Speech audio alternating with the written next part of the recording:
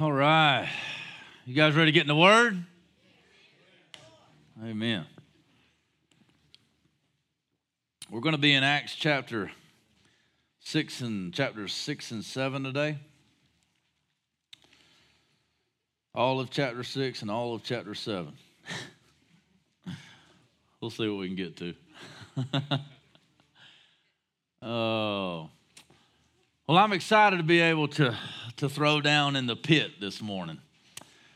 I feel like every time I come in here, I'm about to go to war. Because we are.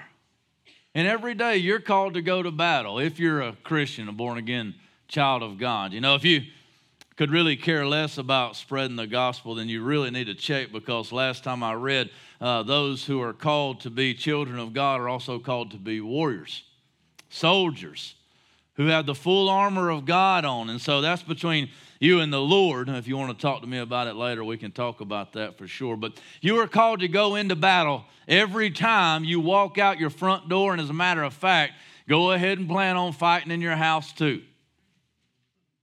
Amen? Because Satan's not relenting, and if he ever does, your flesh won't. So many people say, well, Satan's all over me. Satan's attacking me. Well, he might be across the street and it's just you attacking you. Amen? You see, we're called to mortify the flesh, or put to death the deeds of the flesh through the power of Christ and the blood on the cross.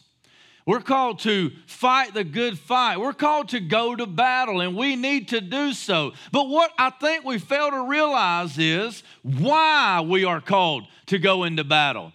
So many times, even if we do start out in the right direction, we so quickly move away from what God has called us to do. And we start to live in this pragmatic way that says, well, when I first became a Christian, it was because the power of God moved in on me, and I couldn't help it. I had to tell everybody. They thought I was crazy, but I didn't care.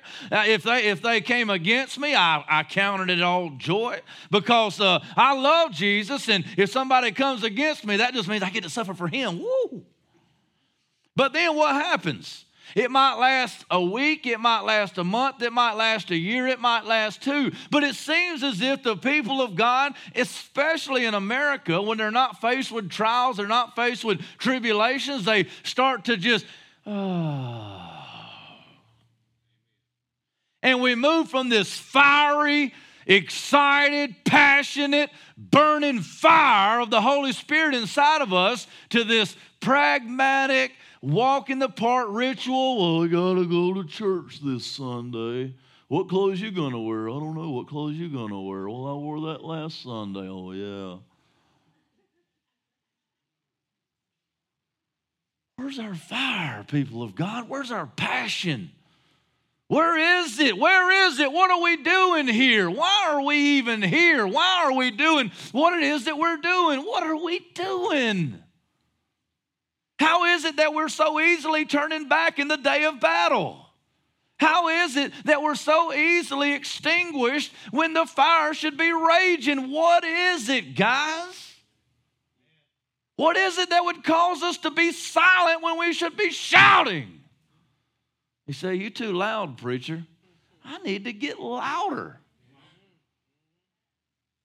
How can we live quietly when we've got a God like this? How can we live in silence when he has proclaimed from the mountains what is the truth of God? How can we live so quiet? Well, I'm going to tell you the story of a man today that did not live quietly. He did not die down. He did die, but he did not die down, but he died up. The power and passion built on the way to his death. And I'm going to tell you right now, I think that persecution is good for the body. I think that trials is good for the soul. If the heat's not turned up, how are you ever going to purify the metal that's corrupted? We need the furnace so that we can come out purified, right? What good is gold if it's got steel all in it? But if you turn up the heat, that gold comes out the other side more pure, and it's a lot more valuable. Ain't that right, Mike? Dwayne. Dwayne's like, don't call me that. We got to get into the Word of God. We've got to proclaim the Word of God. We got to live it out so that, now, I'm not telling you to live so that persecution would come, but I am telling you to live in such a way that persecution would probably come. I'm not telling you to seek out adversity, but I'm telling you to live in such a way that adversity would probably seek you out. If you get along with, so to speak, everyone around you and the world just loves you, there may just be a problem. Because Jesus is counterculture. Jesus is not of this world. His kingdom is not of this world. And so when you start to live for Christ and you start to live for this kingdom, this world's going to hate you. Why? Because they hated him first. And you're going to die. You're going to die. Question is, are you going to die down or are you going to die up? Huh? Question is, are you going to die down or are you going to die up? Let me read this story right here, and you might say, I see now what you're talking about, preacher. I'm not going to read the whole entire thing, but if we can stand to our feet while I read a part of this word in honor and reverence to the Holy Scriptures. I'm going to start in chapter 6, verse 1. I'm going to read through verse 7. Now in these days when the disciples were increasing in number, a complaint by the Hellenists arose against the Hebrews because their widows were being neglected in the daily distribution. And the 12 summoned the full number of the disciples and said, It is not right that we should give up preaching the word of God to serve tables. Therefore, brothers, pick out from among you 7 men of good repute, full of the Spirit and full of wisdom, whom we will appoint to this duty. But we will devote ourselves to prayer and to the ministry of the word. And what they said pleased the whole gathering, and they chose Stephen, here it is, a man full of faith and of the Holy Spirit, and Philip and Prochorus and Nicanor and Timon and Parmenas and Nicholas, a proselyte of Antioch. These they set before the apostles, and they prayed and laid their hands on them, and the word of God continued to increase, and the number of disciples multiplied greatly in Jerusalem, and a great many of the priests became obedient to the faith. Lord Jesus, we ask as your people, we ask as servants, Lord, unworthy of anything, that you would come and write these words on our heart, that you would breathe a fire into us like we've never seen before, because we know that the kingdom of heaven suffers violence, and the violent take it by force. And so, God, we come before your gates, beating on the gates that you would open and show us truths of heaven like we've never seen before. We pray it in Christ's glorious name. Amen. So here we have this beginning of this story in Acts chapter 6.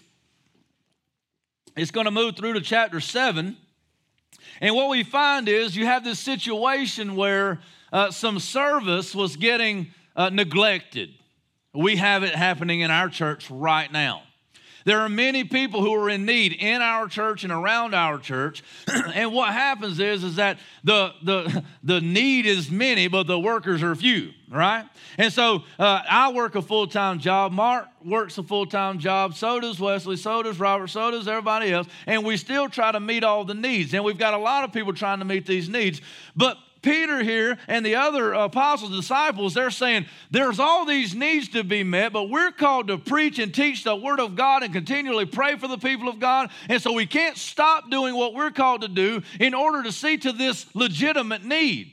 So we need men of God to rise up. We need people of God to rise up and to be what God's called them to be and to fulfill these needs, to free us up, to free them up, to do what God has called them to do. This is how the body works. The right hand does what the right hand needs to do, and the left hand does what the left hand needs to do. And if you get them mixed up, you look kind of crazy and you can't get it done as well. But that's not really what we're talking about today. That's another sermon for another day.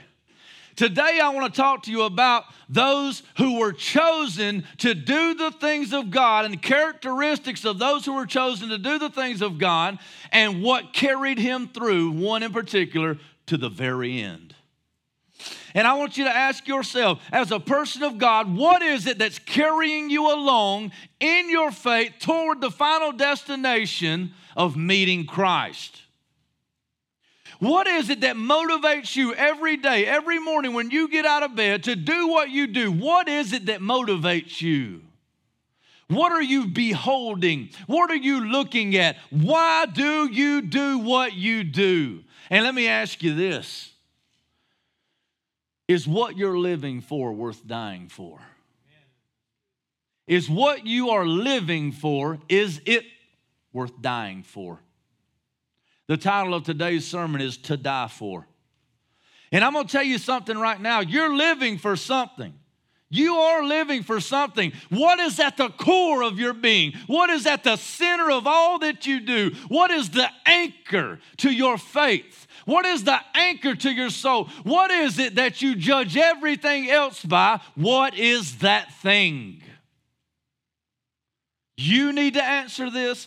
I need to answer this, because the answer to that question will decide everything about the minute details of your very existence.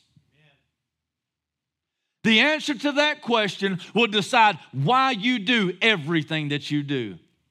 And it will outline what the end result will be.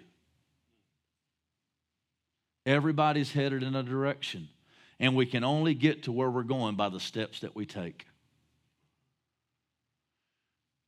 You're walking in a certain direction. You're walking in a certain way. The question is, why are you walking that way, and how are you walking?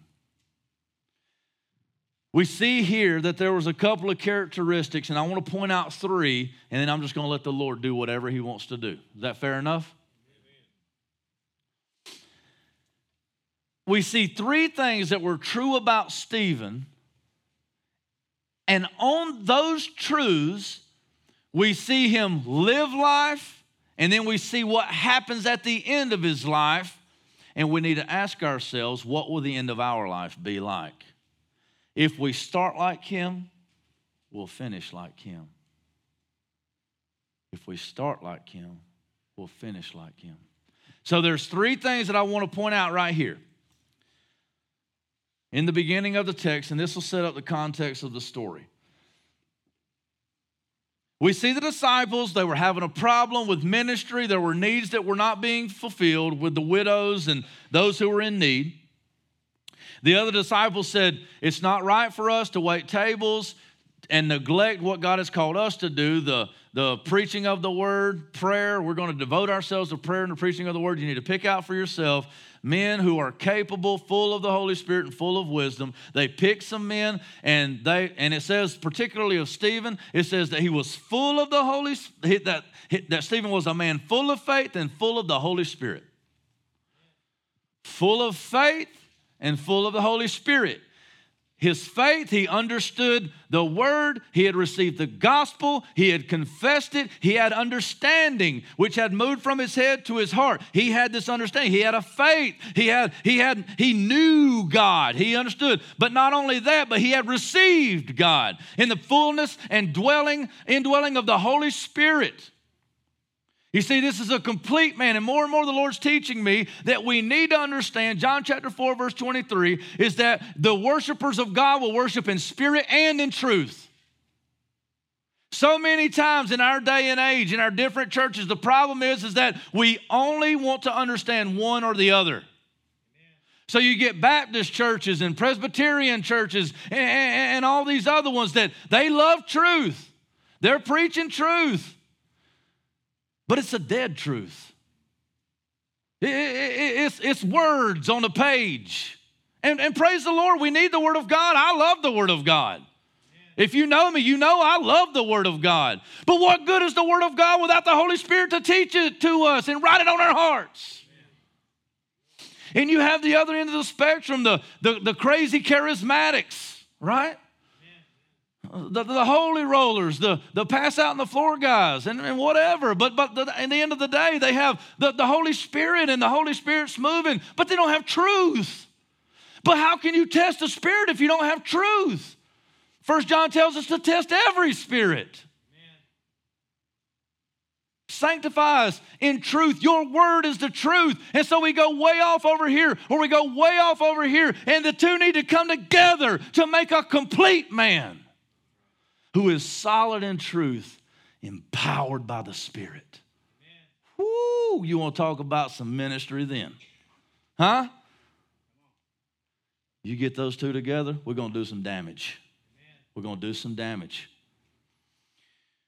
It says of Stephen that he was a man full of faith and full of the Holy Spirit. Full of faith, full of the Holy Spirit. What happens to people who are full of faith and full of the Holy Spirit that start to walk and talk in this world? We make our Christianity too easy in America. We make it blabbable and grabbable.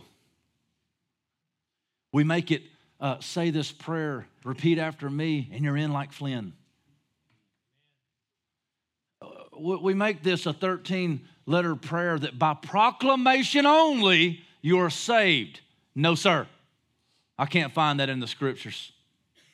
But it is a life lived out that proves that we really receive the Holy Spirit.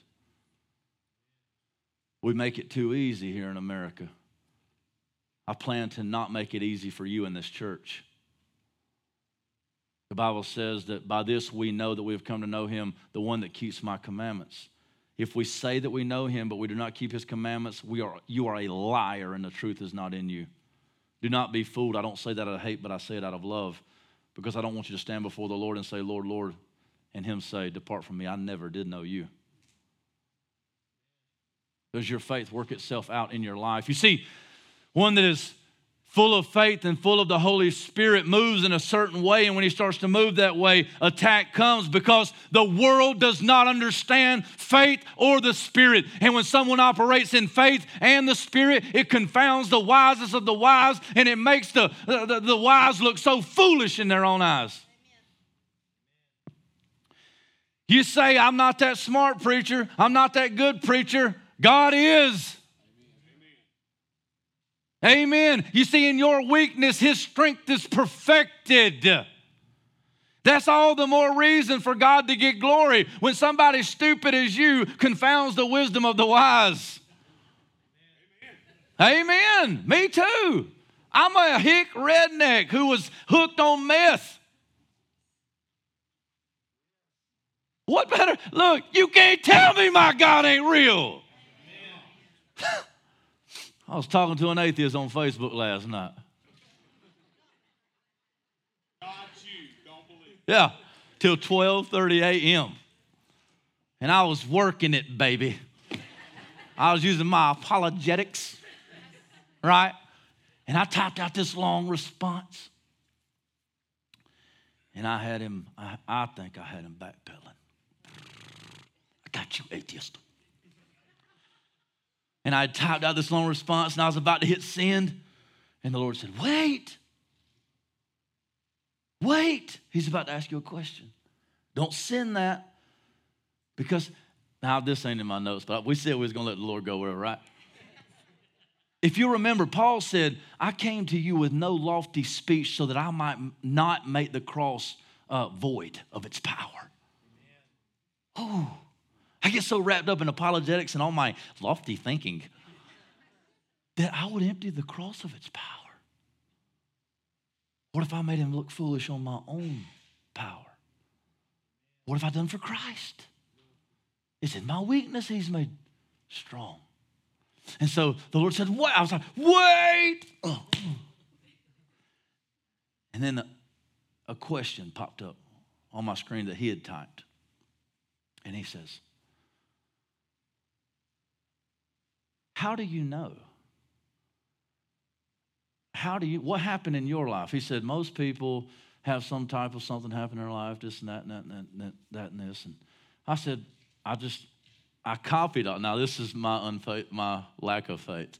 So I copied my response. I highlighted it and I copied it in case I needed it later. And so I erased it. And I said, well, I typed a long time to get that thing out.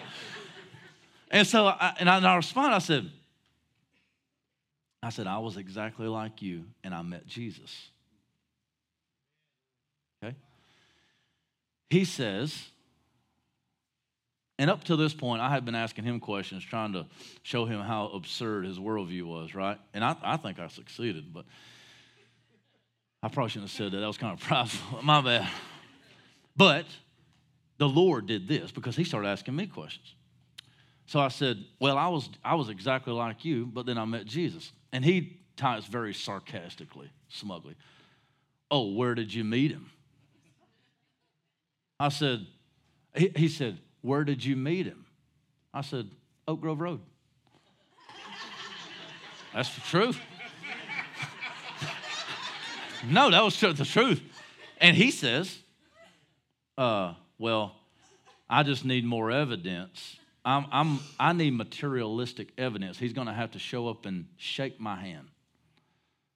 I said, well, I met him on Oak Grove Road, and he didn't shake my hand. He shook my world.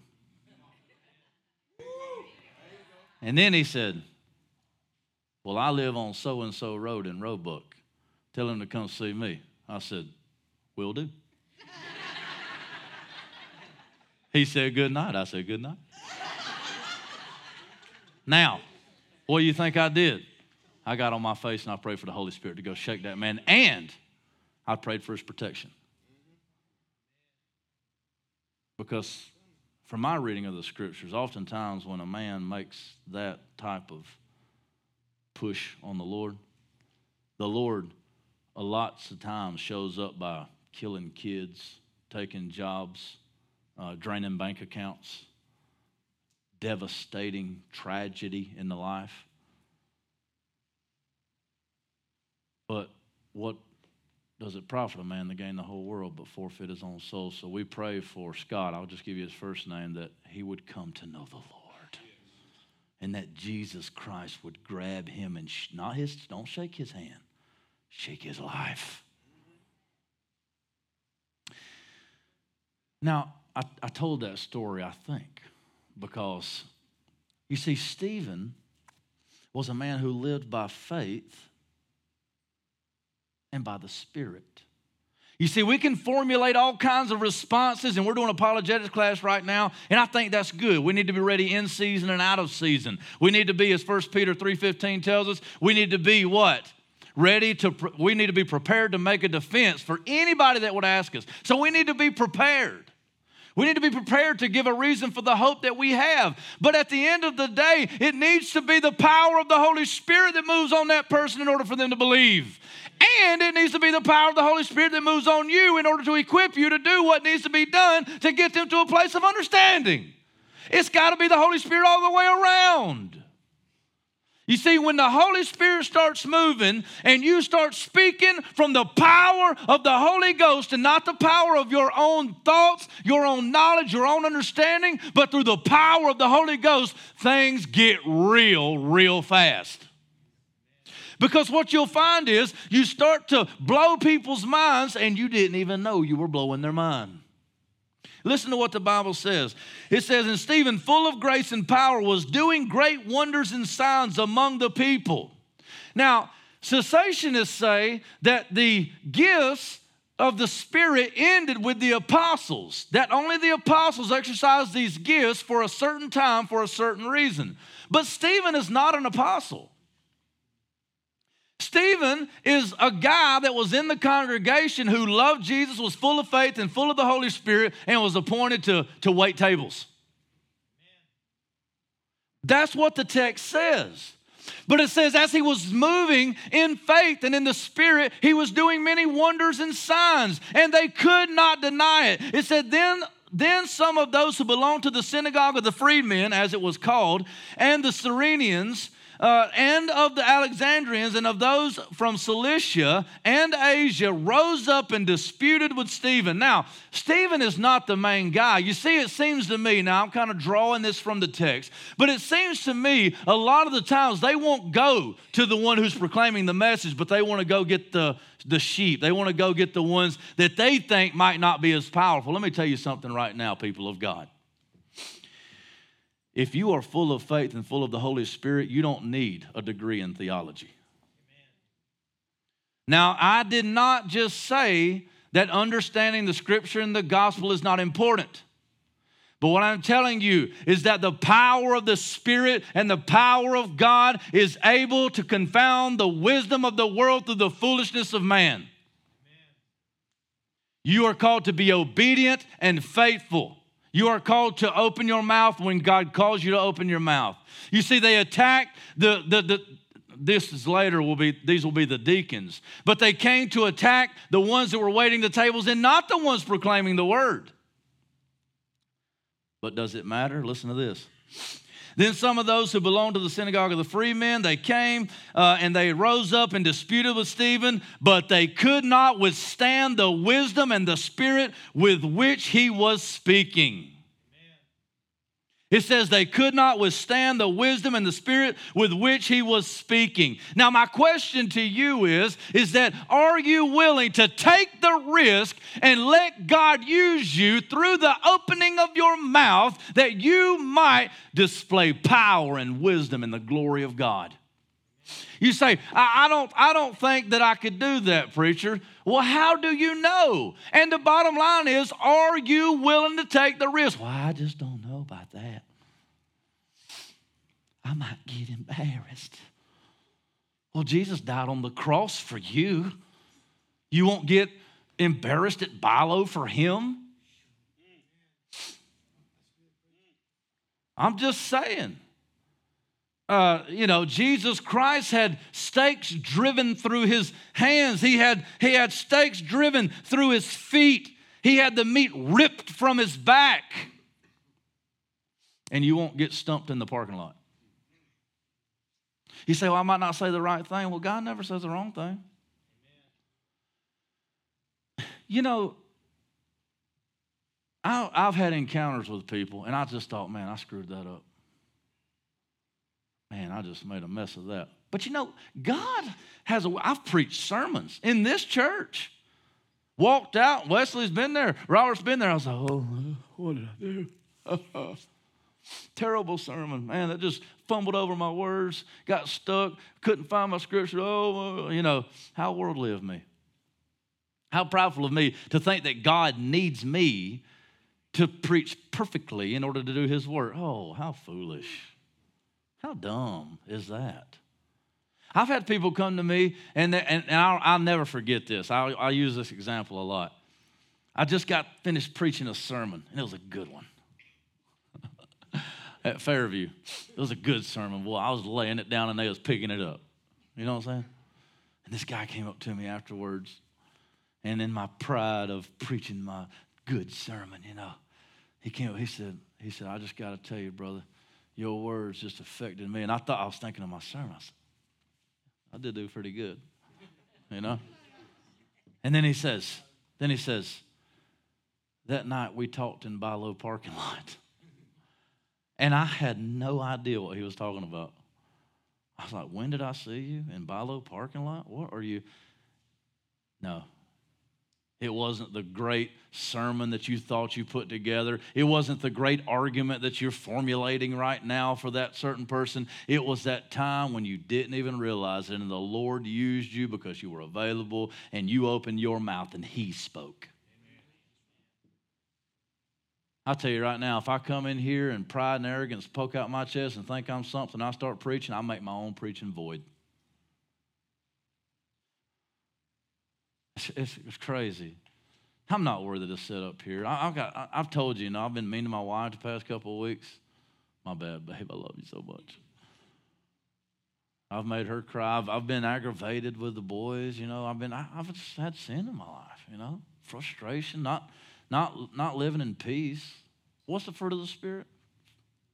Love, joy, peace, patience, kindness. Man, I shouldn't even have started that list. I'm getting so convicted. But as we live faithfully, full of faith and full of the Holy Spirit, willing to open up our mouths, we will confound the wisdom of the most wise. But what happens is that people start to come against you as well. Then they secretly instigated men who said, we have heard him speak blasphemous words against Moses and God. So they incited men, they drummed up some stuff against him, and they said, we're accusing him of speaking blasphemous words against Moses and God. This is what he's doing. He's changing the customs, and he's rewriting everything. This guy right here is a heretic. He's telling all these lies. So they came to him and they incited this crowd and they said, this man right here is a liar. He's telling lies. He's distorting the truth. He's a heretic. If you've not experienced this and you're not preaching the gospel. Amen. I know I've experienced it. I know that people have come against me, and I used to get worried about it, but now I appreciate it. Because when you preach the truth of the gospel, when you preach the truth of Jesus Christ, the world will rise up, and it will come against you, and you say, amen, I have spoken the truth. Amen. You know, and if you're preaching it and you're teaching it accurately, you're going to get it from both ends. The liberal's going to hate you, and the conservatives can't stand you. Amen. Because you're preaching Jesus. You live in Jesus. Christ is in the center. So they come against him, they lie against him, and they make all of these accusations against him. And there's so much here. I wish I had more time, but just a couple of things, and we're going to go to the end, and I want to show you that he died up and not died down. It says when they were bringing these accusations against him, it says, this man never ceases to speak words against the holy place and the law, for we have heard him say that this Jesus of Nazareth will destroy this place and will change the customs that Moses delivered to us. And gazing at him, all who sat in the council saw that his face was like the face of an angel. Now, does anybody just off the top of your head remember another man's whose face glowed like the face of an angel? Huh? Moses. When he came down off of the mountain and he had been meeting with God and he received the truth of God, his face shone like the face of an angel. It was so bright that he had to put a veil over his face because the people couldn't stand it. You get it? The people couldn't stand it. The people couldn't stand it. The world hated it. They hate it. How many of you have found, how many times have I heard that I can't give my life to Christ because my friends will turn their back on me. I can't choose Jesus because I'll lose all of my friends and my family will go. Praise the Lord. No man has given up father or mother or brother or sister or anything else that it hadn't received 100-fold. Jesus Christ is worth more than all of your relatives put together.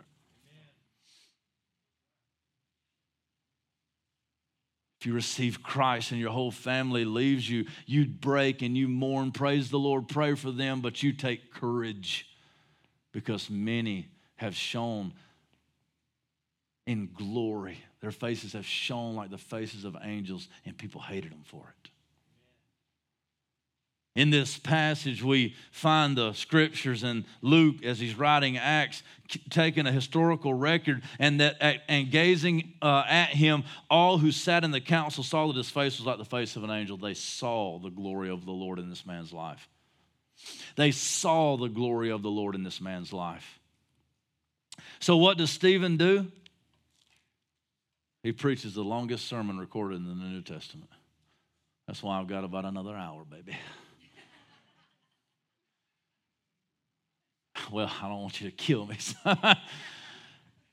Stephen answers them according to their folly. Proverbs 26, 4 and 5. Answer a fool according to his folly, lest he be wise in his own eyes.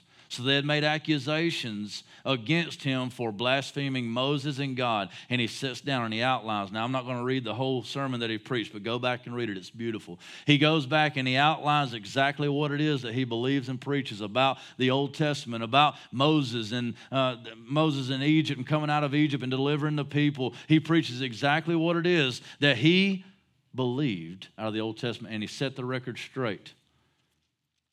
And then he looks at them and he says this: you stiff-necked people. Now, they had come against him and they had made accusations against him. He could have died down, he could have calmed down, and he could have said, okay, look, I'm just a table waiter here. You need to go talk to Peter. You need to go talk to John. You need to go talk to James. I just love Jesus. But no, he answered the fool according to his folly.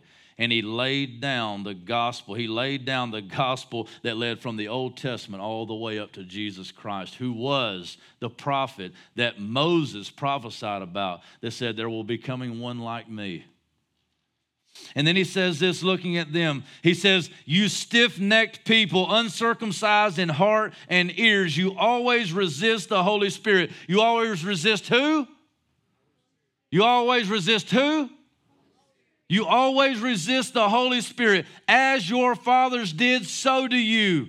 Which of the prophets did your fathers not persecute? And they killed those who announced beforehand the coming of the righteous one, whom you have now betrayed and murdered. You who received the law as delivered by angels and did not keep it. You see, men of faith, women of faith, they speak the truth.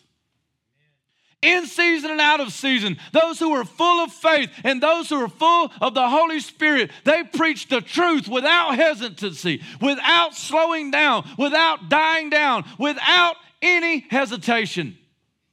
They preach the truth. And it's going to cost them. Now, as we end this sermon, I want to show you what happened at the end of Stephen's life and at the end of his proclamation of the truth of God. I want to show you what the result was, and then I'm going to ask you a question. It says here, now, when they heard these things, they were enraged. When they heard these things, they were enraged, and they ground up their teeth at him. But he, full of the Holy Spirit, gazed into heaven and saw the glory of God and Jesus standing at the right hand of God. And he said, behold, I see the heavens opened and the Son of Man standing at the right hand of God. But they cried out with a loud voice and stopped up their ears and rushed together at him. Then they cast him out of the city and stoned him. And the witnesses laid down their garments at the feet of a man named Saul. And as they were stoning Stephen, he called out, Lord Jesus, receive my spirit. And falling to his knees, he cried out with a loud voice, Lord, do not hold this sin against them. And when he had said this, he fell asleep.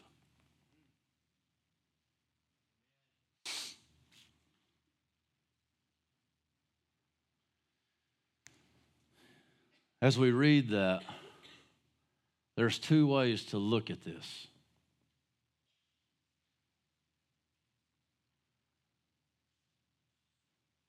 One way to look at this is to look at this that happened to him and say, that's not right. That's not right that God would let him go through that. That's not right. You say that God is all loving, but look at this. Look at this.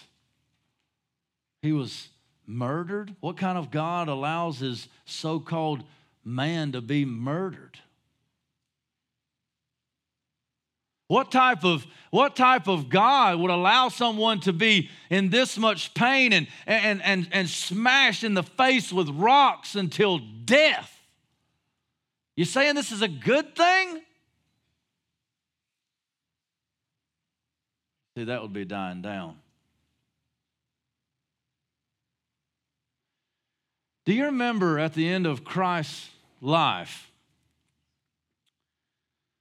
when Christ was on the cross, all had abandoned him. There was a couple of people there, but all had forsaken him, nearly all. And many of us think that Jesus Christ is able to save us to the uttermost because he was beaten by Roman soldiers, because he was whipped with the cat o' nine tails, because he was nailed to a cross, and because he suffered physical pain. And while that is true and while that is part of the story, the greatest pain was not the lash from the whip. The greatest tragedy in the crucifixion of Jesus Christ was not the meat that was torn from his back or the nails that was driven through his hands and his feet. What was it? It was what was in the cup. Wrath of God was in the cup. You see, on the cross, Jesus Christ suffered at the hands of men, but more than that, he experienced the wrath of God. He experienced utter loneliness as he looked into heaven. He said, my God, why have you forsaken me? All alone, Christ died on the cross.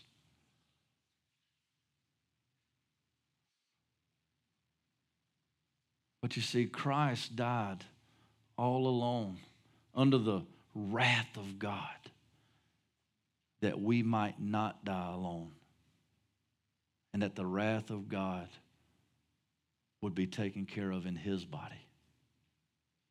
You see, as Stephen died, instead of looking at it and thinking, how could a God allow this? We look at Stephen and we say, praise God for this gift. How can one die in such a way and still gaze into heaven and look at the Lord and say, God, don't hold it against him? You see, we don't view death like everybody else. We don't view trial and trouble and suffering like everyone else. You see, we have hope. We have a reason to do what we do. We have something that undergirds everything. I ask you today, what is it that you hold on to, that you think that you are going toward, that gives you reason and gives you identity in your life? It last to the very end. Christ alone is worth dying for. You see this statement here that Stephen makes. He says, but he, full of the Holy Spirit, gazed into heaven and saw the glory of God and Jesus standing at the right hand of the Father. You see, while Christ died alone on the cross, Stephen dies with his advocate right there, right in view. And upon gazing into heaven, he sees Christ standing at the right hand of the Father. This is the only instance where this is mentioned like this. And I can only imagine, now this is me gathering this from the text, I can only imagine that this is conveying the idea that Jesus Christ, because he's seated at the right hand of the Father everywhere else, that Jesus Christ, who says, those who acknowledge me before men, I will acknowledge them before my Father, has stood up off of his throne and is ready to embrace Stephen. This is what carries us. This is what carries us. This is what keeps us going in the hardest of times. This is what we can lay our life down for. We can give our life away. We can pour it out. We can give it away. You can take my life, but you can't take my Jesus. You can't take this. And I know it. I can see him. I can see him. This is why church as a pragmatic solution won't work. I'm not dying for the church. I'm dying for Jesus. I'm not dying for a system of religious rules. And I told the atheist last night, he says, I hate religion. I said, I do too. Hate religion. I hate religion. Systems and I hate it. I want to be free. Christ sets you free, you're free indeed. You see, I want to gaze into heaven like Stephen. I want to know that what I'm dying for is worth dying for, right? I see my King. I see him in the Spirit. I see him in the Word of God. When I see him, it fires me up. Get up here, and even though I'm a sinner, I preach the paint off the wall. Not because I'm that good, because I love him that much. Even when I say it wrong, I'm going to say it passionately, right? Who you living for? Who you dying for? Would you die for? Is he to die for? You see, you lose sight. Oh, we lose sight. Only because we're dumb. Take take our eyes off of Christ. We take our eyes off the Word, and I ain't seen Jesus. Well, where'd you go look for him? You spend any time with him? No, I ain't spent no time. Well, you been in the Bible reading his love letter to you? Oh, well, no, I ain't really been in the Bible. Oh, yeah, have you been in prayer? Well, no, I ain't really. Well, you've been meditating on the Word of God? No, I ain't really meditating. What you been doing? I've been playing video games. Been looking at porn. I've been greedy. I've been working making that money. That money's why I live. That money ain't gonna stand up at the right hand of the Father when you die. It don't love you. It don't care for you. It's not committed to you. It ain't died for you, but you'll die for it. Gossip, slander, Facebook. Ugh. I hate Facebook. I can't get off of it. Ugh. I'm serious, I'm telling you. Hate TV. Things I don't want to do, I do. The things I do, I don't want to do. Who will set me free from this body of death?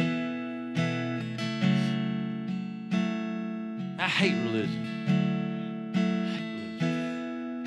I'm glad we didn't get religious today. I'm serious. You know, we got a certain way we normally do things in here. We need to shake it up. We just shake it up, just be shaking it up. Tell Jesus that we ain't got to do it this way. What you want us to do? We just stay here all day. Let's shake it up, won't it? Johnny, don't be shaking your head. You're freezing. Run around a little bit. Somebody get that on camera. Woo! Put that hat on and do it. Hey, listen.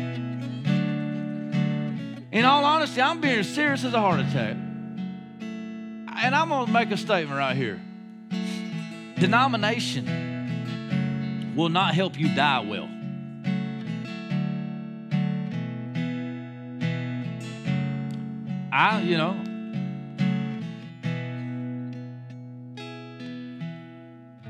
We need to get into the Spirit.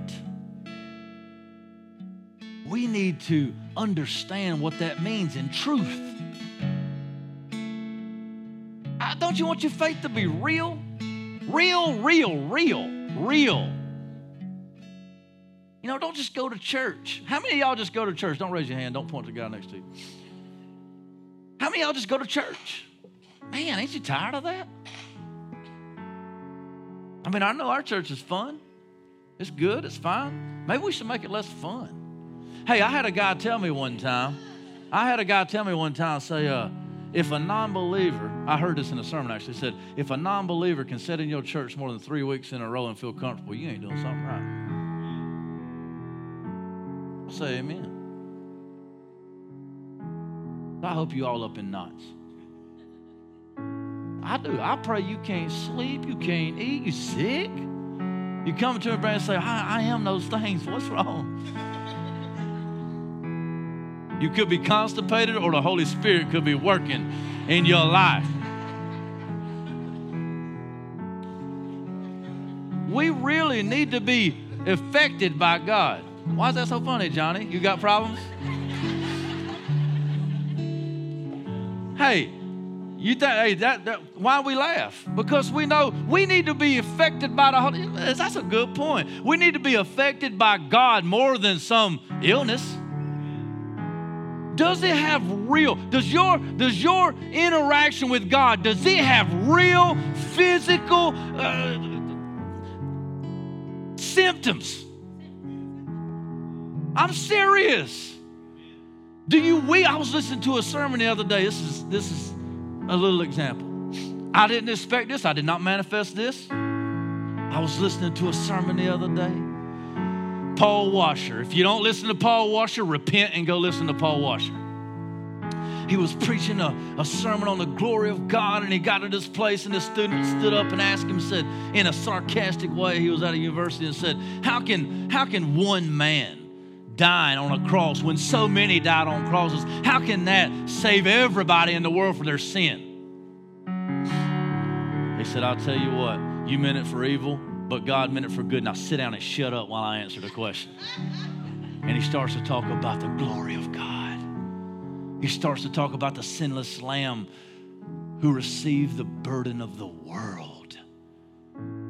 Behold the Lamb of God who takes away the sins of the world. He talked about the glory of God and how Christ is worth more than all of mankind put together. The glory of God in Christ that dwells bodily in Christ is worth more than everything in the world. Every diamond, every jewel, every ounce of gold, and every person, every man, woman, and child, and infant, Christ is worth infinitely more. He was poured out on your behalf for you. And I wept. Oh, I wept. Ugly snot bubble tears. You know why? Because it affected me to the depths of my soul. Because I saw my sin and I saw the blood of Christ poured out on my behalf. And it ripped me in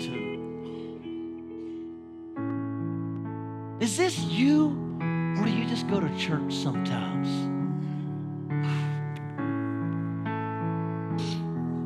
I don't know how else to say it. Don't fool yourself. Don't come here every Sunday just going through the motions. Be ravaged by God. Be sold out in love with the Master and the Creator of the world.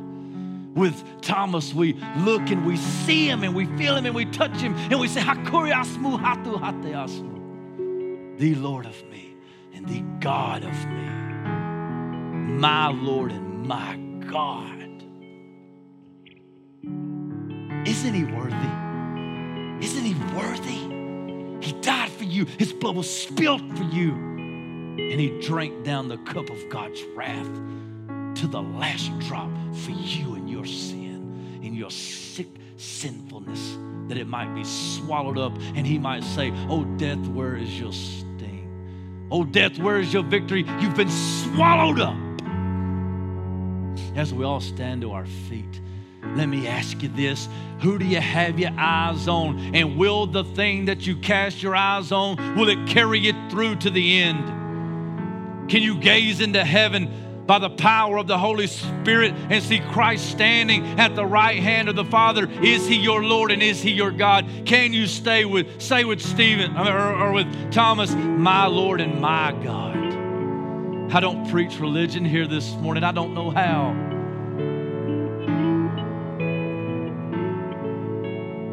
Preach Jesus, Christ crucified for the wicked, that He might impart to you righteousness that is beyond imagination. Set you on a path to die up for Christ. Is He worthy to die for, men and women of God? Is He worthy to die for? Is He worthy to die for?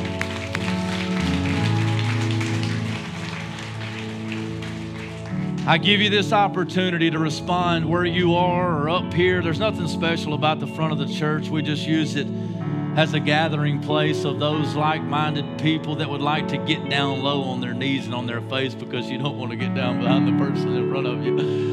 Come on up here, stay there, stay wherever you want to be, but do business with God. He is worthy to die for. We must die to self and live to Christ. What are you going to do this morning? What are you going to do this morning? Let's stop playing games, church. Let's stop playing games and let's lay our lives down for Christ. He's worthy.